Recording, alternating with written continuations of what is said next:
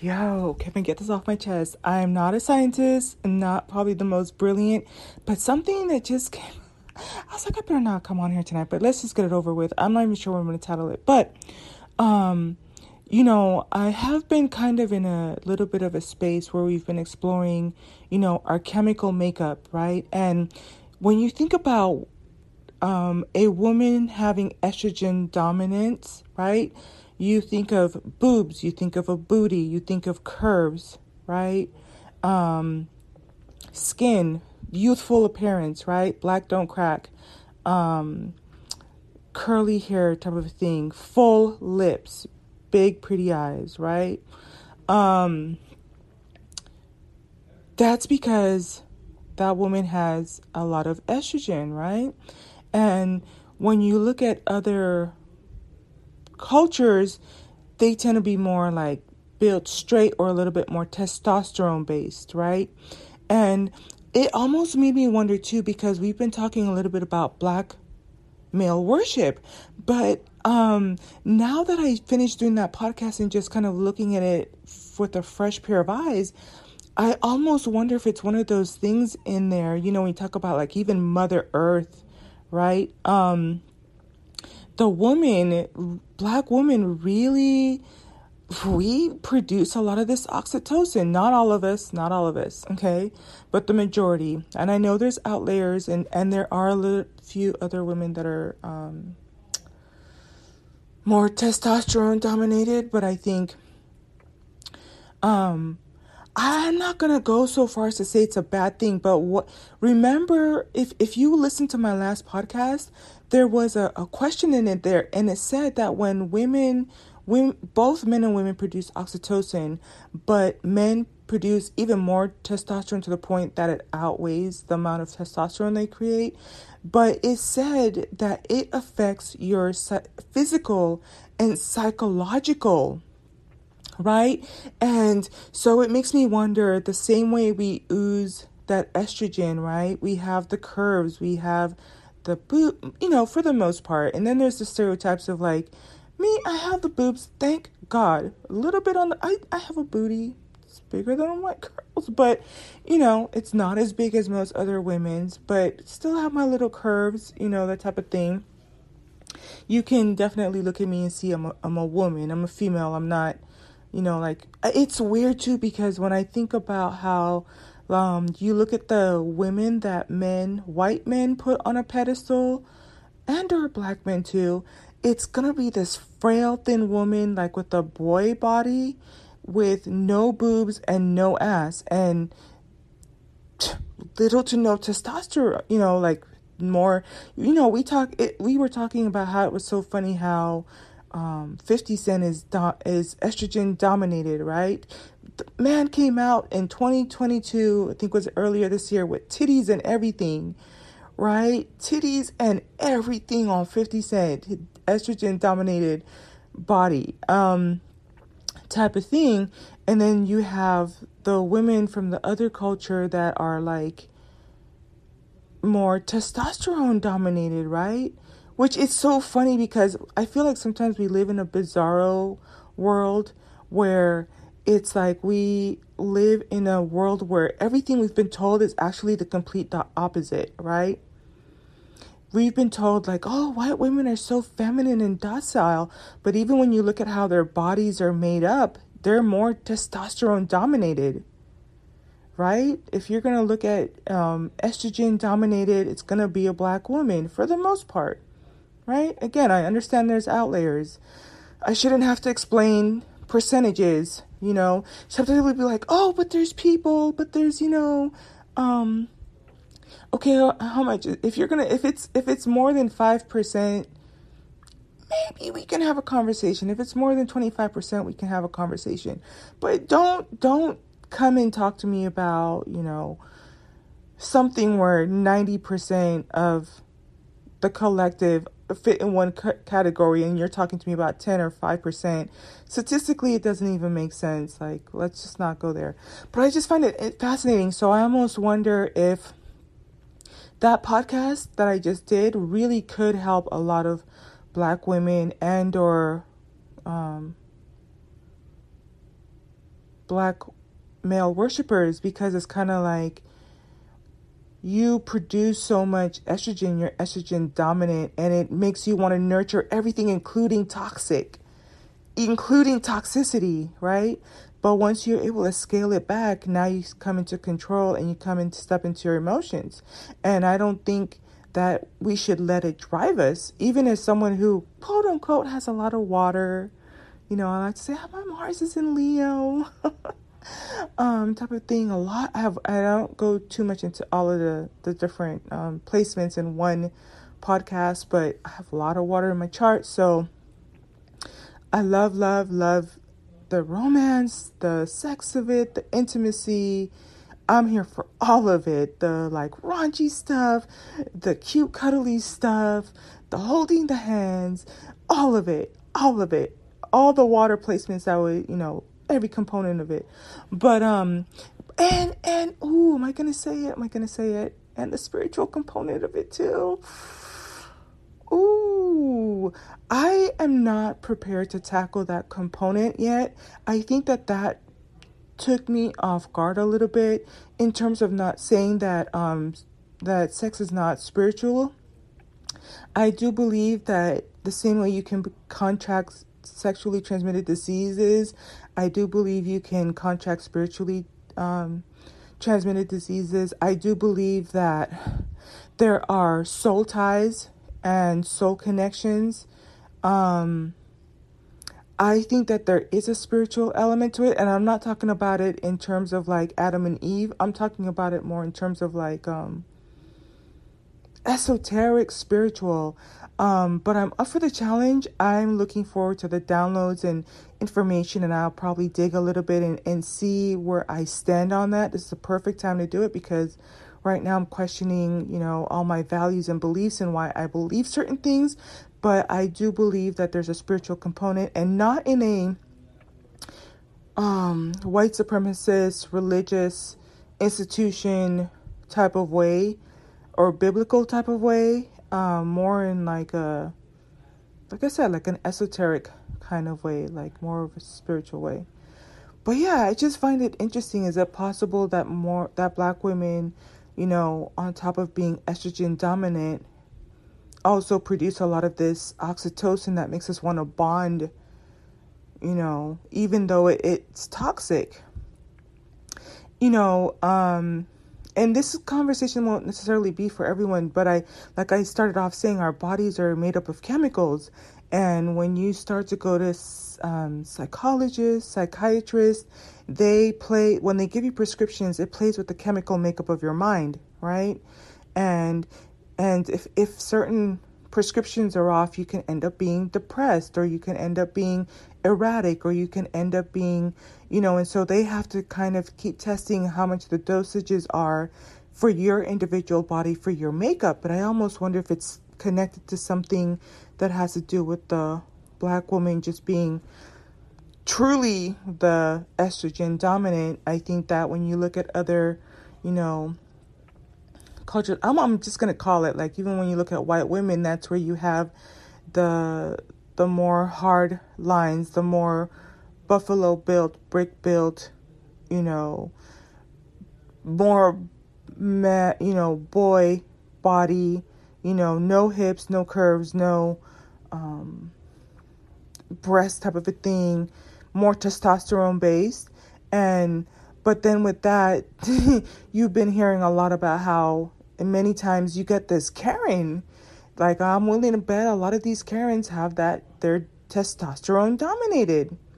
They don't give a F, right? When you think about how a lot of these white women were slave owners and how cruel they were, like, it's stuff that I was listening to, I think it was last week, and it just made my stomach turn. Like, I've known this, I've heard this, and I kind of endured through it because I was listening to the thing, but it's not something I want to revisit anytime soon to the depth that they did. But in many ways, white women were, really testosterone dominated, like really cruel, really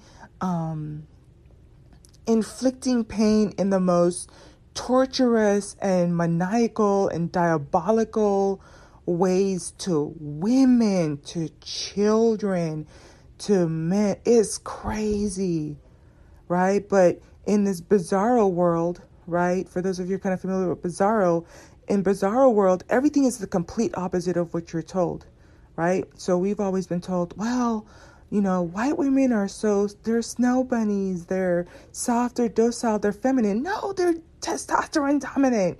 And you can see it in their behaviors, and you see it in the Karens that run around, and you can see it in the history in terms of how they dealt with, black women, men, women, and children.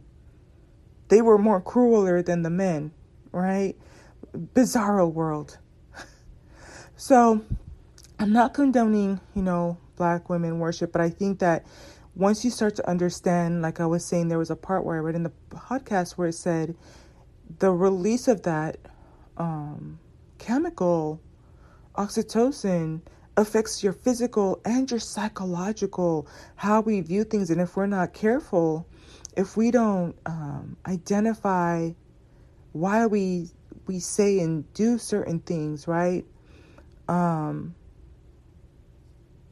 This is how it manifests. This is how it unfolds. I just find, I don't know if you're kind of following me with that, but I'm just sticking to my guns on that one. I think that that's something that lies below the surface, our chemical makeup,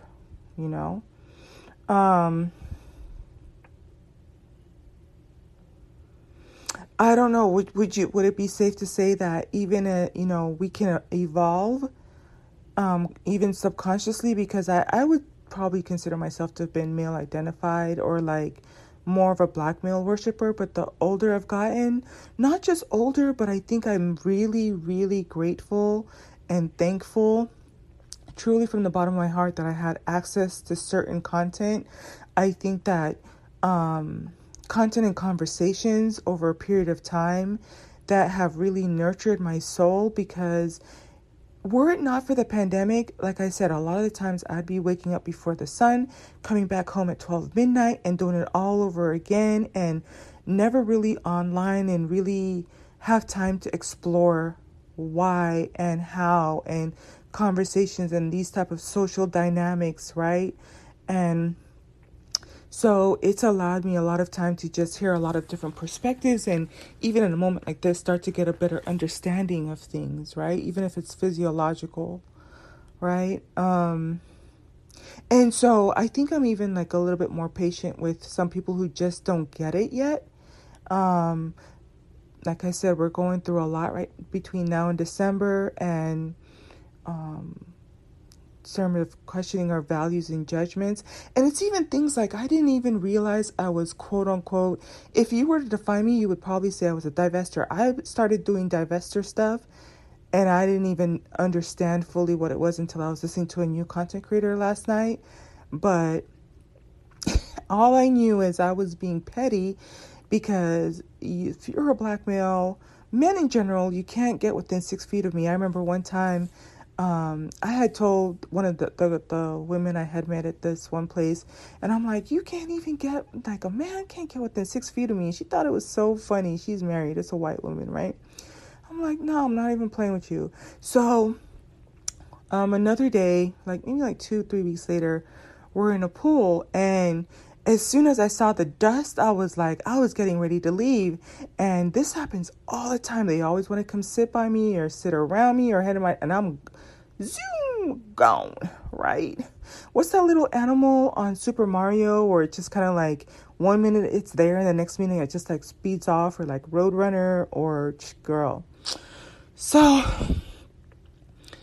I started trying to make an exit, but she was holding a conversation with me. So by the time he got into the pool, sure enough, comes straight at me. So she thought, like when you're hanging out with girls, like, ooh, girl, he handsome or whatever.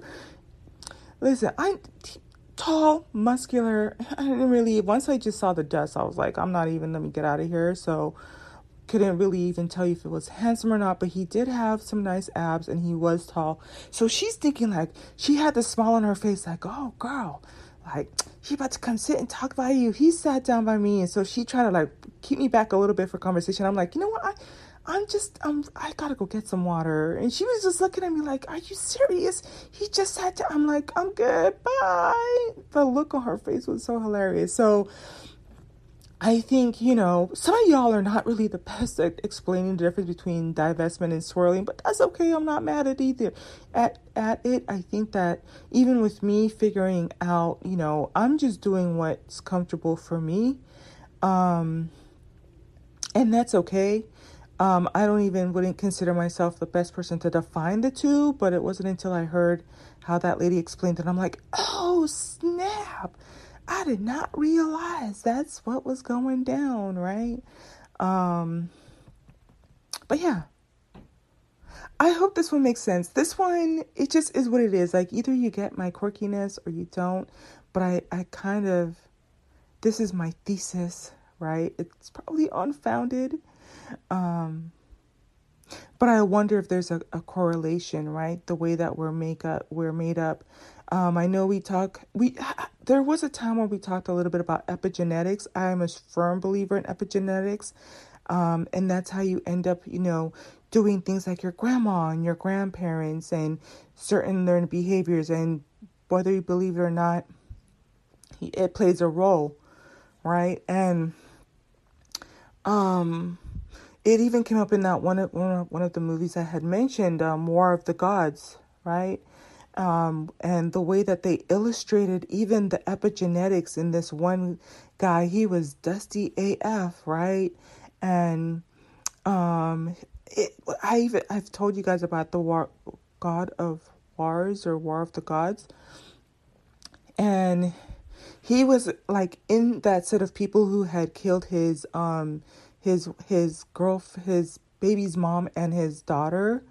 And when he was dying, you saw all of the epigenetics, the way that they portrayed it in that, it's kind of like it's not a cartoon, but it's like animated. It's very, it looks almost like those